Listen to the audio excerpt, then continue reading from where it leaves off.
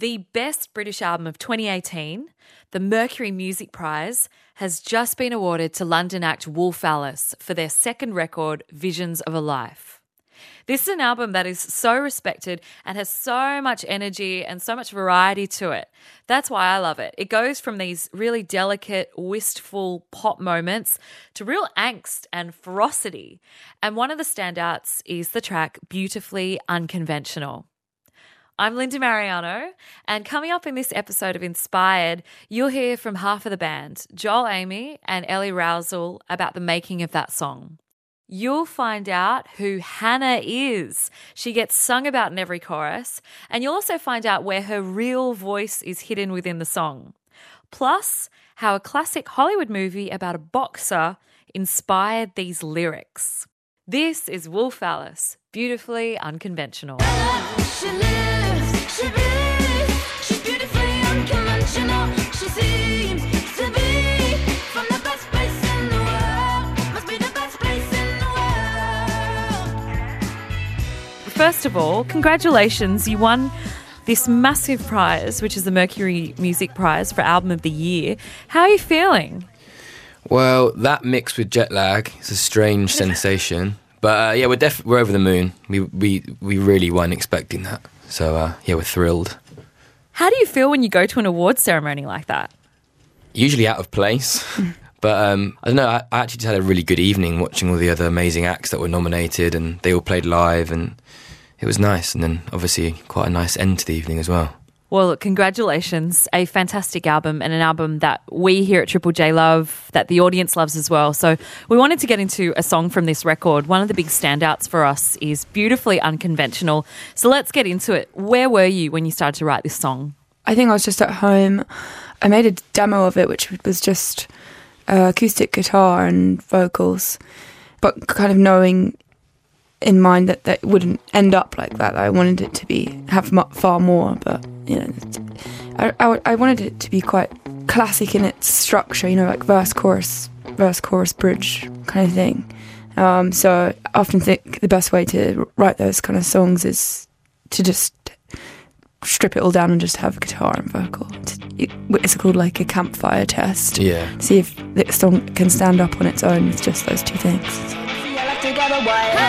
She lives, she breathes, she's beautifully unconventional. She seems to be from the best place in the world. Must be the best place in the world. Where did that phrase come from?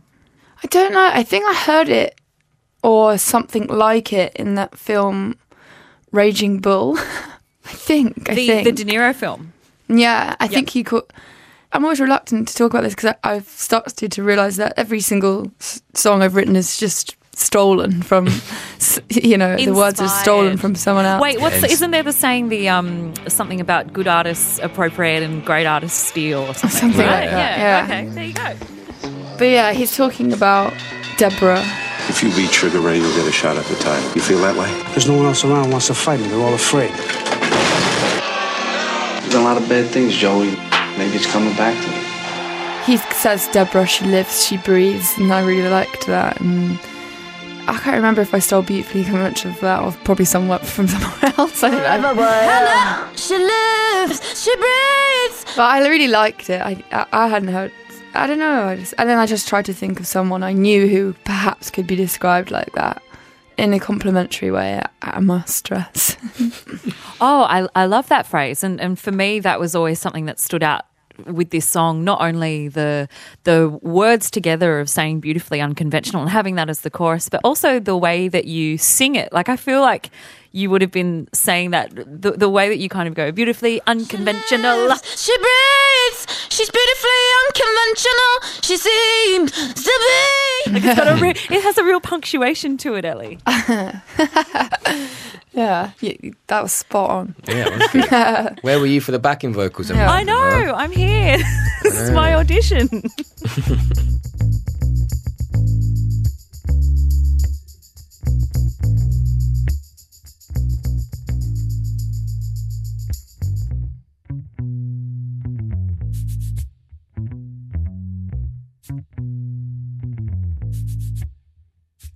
let's dive a little bit further. So these sorts of things were going through your head and you were thinking about someone that was potentially beautifully unconventional in a complimentary way. Who were you thinking about?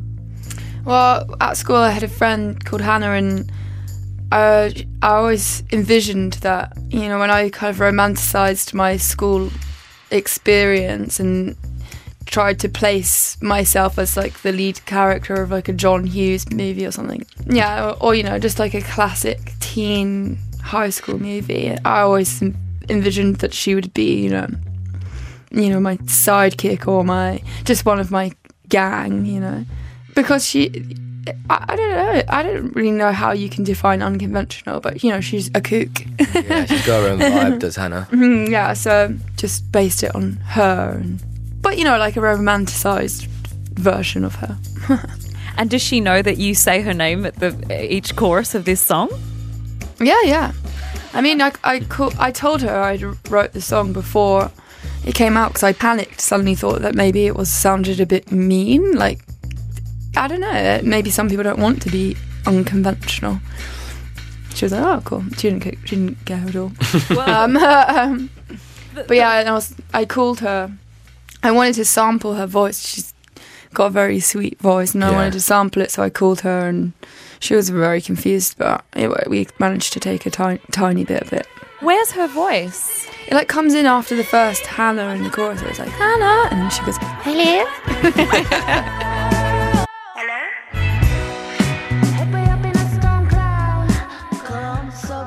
This is Inspired on Triple J. You're hearing from Wolf Alice talking about the making of their song Beautifully Unconventional. Now, Ellie and Joel are in here. At what point, Ellie, did you get the campfire vibe done and dusted with you and the guitar and then bring it to the band? I had no idea what it would turn out. Yeah, it's still more groovy than on a lot of other songs. Yeah, it's definitely the most up song on the record, and I remember when we were working out how to do it as the four of us, having to think very carefully like about the rhythms and stuff, because it chops and changes sort of over the straight beat, and trying to keep that bounce, you know. That would have been fun, right? At the time, Or was it very hard? Fun. Actually, I was looking on my phone the other day, and on the phone recordings, and I had like 6 different beats that I must have recorded just for this song, like just using my phone. And it's just funny listening back to how your brain was thinking at the time and how different certain bits could have been, you know.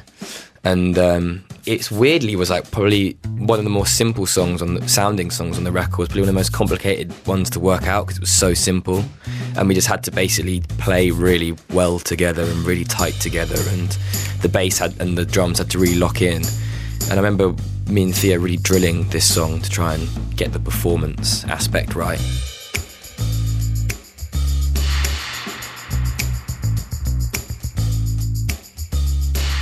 Well, you nailed it, because that's one of the things about this song, and it's exactly as you said. It's one of the most kind of simple and almost effortless sounding songs, in that every instrument within this moves in one wave.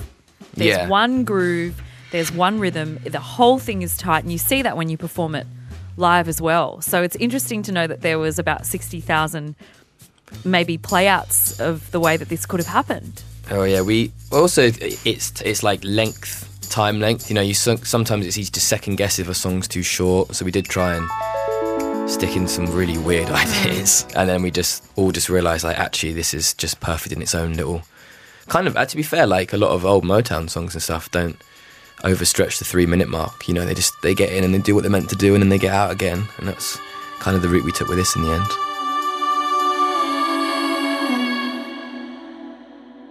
Hey, I hope you enjoyed that. And look, if you did, please please subscribe, and check out so many other episodes. There's a really fun one with The Living End, where they talk about the other albums that influenced their massive hit, Prisoner of Society. The other thing at that point is there were a few records that were really massive that we were listening to, and that was Punk in Drublic by NoFX, Smash by The Offspring, and probably Dookie. Sometimes I give myself the creeps. Sometimes my mind plays tricks on me. You know, a big record. So that whole kind of American 90s punk rock explosion was happening, and they had lots of that. So I think that's kind of where the double time part of it came in.